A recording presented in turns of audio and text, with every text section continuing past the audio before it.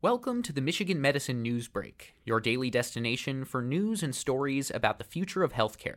Today, since the start of the COVID-19 pandemic, more parents of teenagers in the United States started buying firearms, according to a new study. In a national survey of primary caretakers of teenagers conducted by the Firearm Safety Among Children and Teens, or FACTS Consortium, 10% of all households with high school-aged teens reported buying a firearm in the early months of the pandemic between March and July of 2020, and 3% of U.S. households with teens became first-time gun owners. While firearm manufacturing and sales have grown steadily since the 1990s, researchers estimate that in the first few months of the pandemic, 2.1 million additional firearm purchases were made nationwide, a 64.3% increase over expected volume. For households that already owned a firearm, these new firearms were more likely to be acquired by those who already reported storing at least one gun unlocked and loaded, noted the study, published in the Journal of Behavioral Medicine.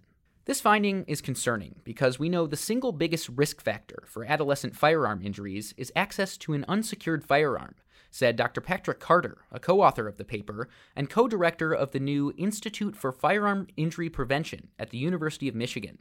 Said Dr. Patrick Carter, a co-author of the paper and co-director of the new Institute for Firearm Injury Prevention at the University of Michigan.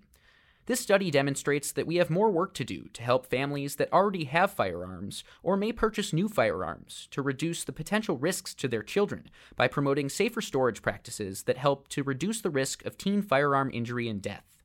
Each year, nearly 50 out of every 100,000 high school-aged teens are injured by firearms, and nearly 10 out of every 100,000 are killed. As a result, teens in that age group are more likely to die from a firearm injury than any other leading cause of death.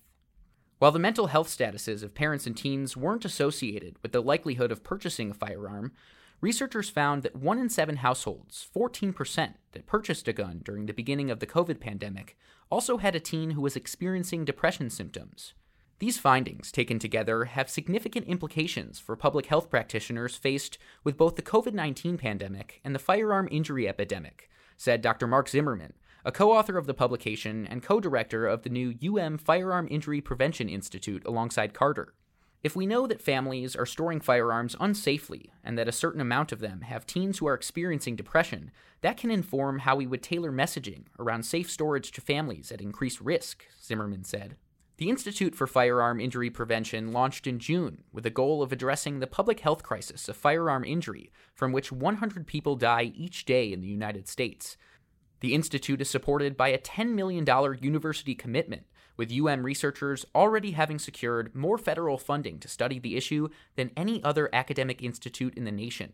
In this study, the research team concluded that strategies geared towards safe storage for parents, as well as stronger child access prevention policy initiatives, could reduce the risk of firearm injury among teens. It's unclear exactly what specific circumstances precipitated this change in firearm purchasing, but we know that future research needs to focus on ways to increase safe storage practices among families with teens, Zimmerman said. The implications of this line of research may extend beyond the current COVID-19 pandemic and could help us move forward our goal of reducing and preventing future firearm injuries, he said. For more stories like this one, visit www.uofmhealth.org/healthblogs or search for the Michigan Medicine News Break anywhere you listen to podcasts.